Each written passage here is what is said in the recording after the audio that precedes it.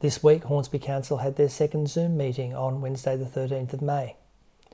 The Mayor started the meeting with some comments from the Australian Chinese Forum and a motion.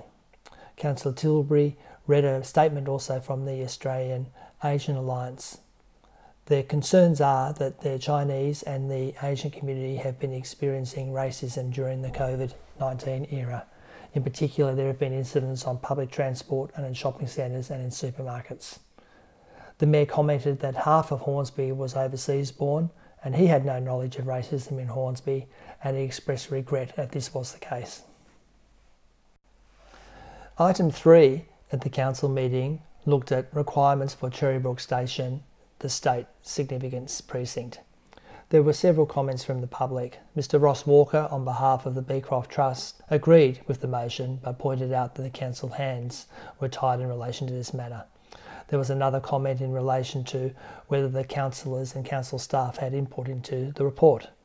There was another comment also, or more of a request, that there should be a layout of what the Cherrybrook Station precinct would look like rather than it just being put together by developers without consultation. Following this, Councillor Vince Del Gallego put an amendment and was seconded by Councillor Hyde. He expressed concern that the Minister of Planning was not elected nor accountable to the members of Cherrybrook. The review panel had no elected members from the Cherrybrook community. Where was the community consultation? There are already high-rise apartments in the area, either side to the north and south. And what consideration has there been of traffic and parking issues already in the area, especially across the road in the Hillshire with the old IBM site and planned new shops? Councillor Brown commented on the Aboriginal and non-Aboriginal references in Part 7 and asked the Director of Planning, Mr Farrington, whether the mandatory components of consulting the Sydney Metropolitan Land Council could be supplemented to include traditional and custodial landowners in the area, and that Landcom should take this into account. Councillor Ma spoke about active transport, such as the early stage planning for cycling.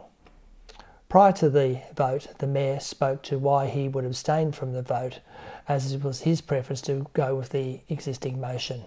The amended motion was put and accepted 7-1. Item 5 in the council meeting raised the concerns about the extended power of the Planning Minister.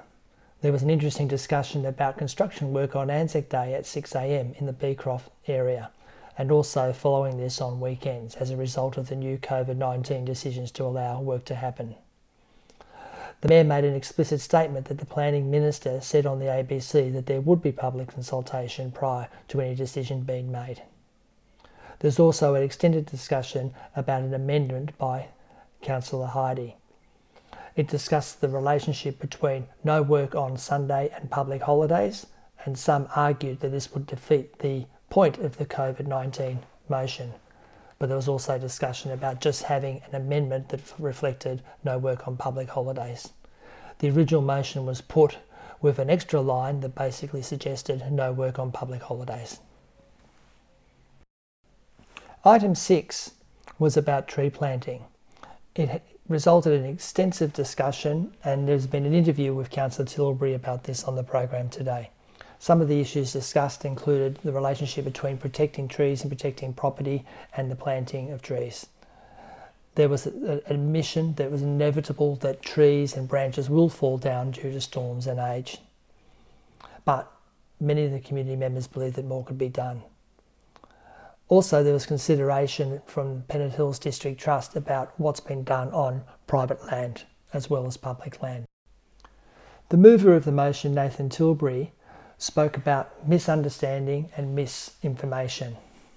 There's been a drop-off in interest in the planting of the 25,000 trees due to the drought, he suggested, and he also suggested that the communication strategy could have been better matched. The motion was about planting the right trees, the right species in the right space. A lot of support for the power lines under the ground, particularly in areas like Somerville Road, Valley Road and Pretoria Road.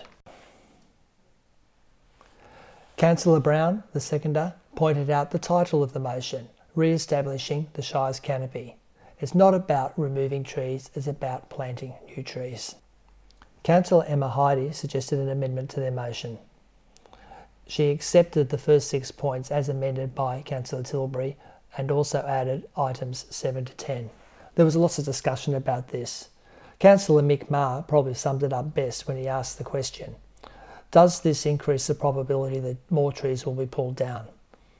Mr Federow answered this by saying there should be no changes in relation to this, just the same processes for the removal of trees will be carried out by council officers. Councillor Brown suggested that the additional points 7 to 10 were off topic and not required, and the Mayor just reiterated he doesn't want any unintended consequences. He does not want to put people at risk, and he does not want to undermine the tree preservation order. The mover of the motion's comments on the amendment by Councillor Tilbury were as follows.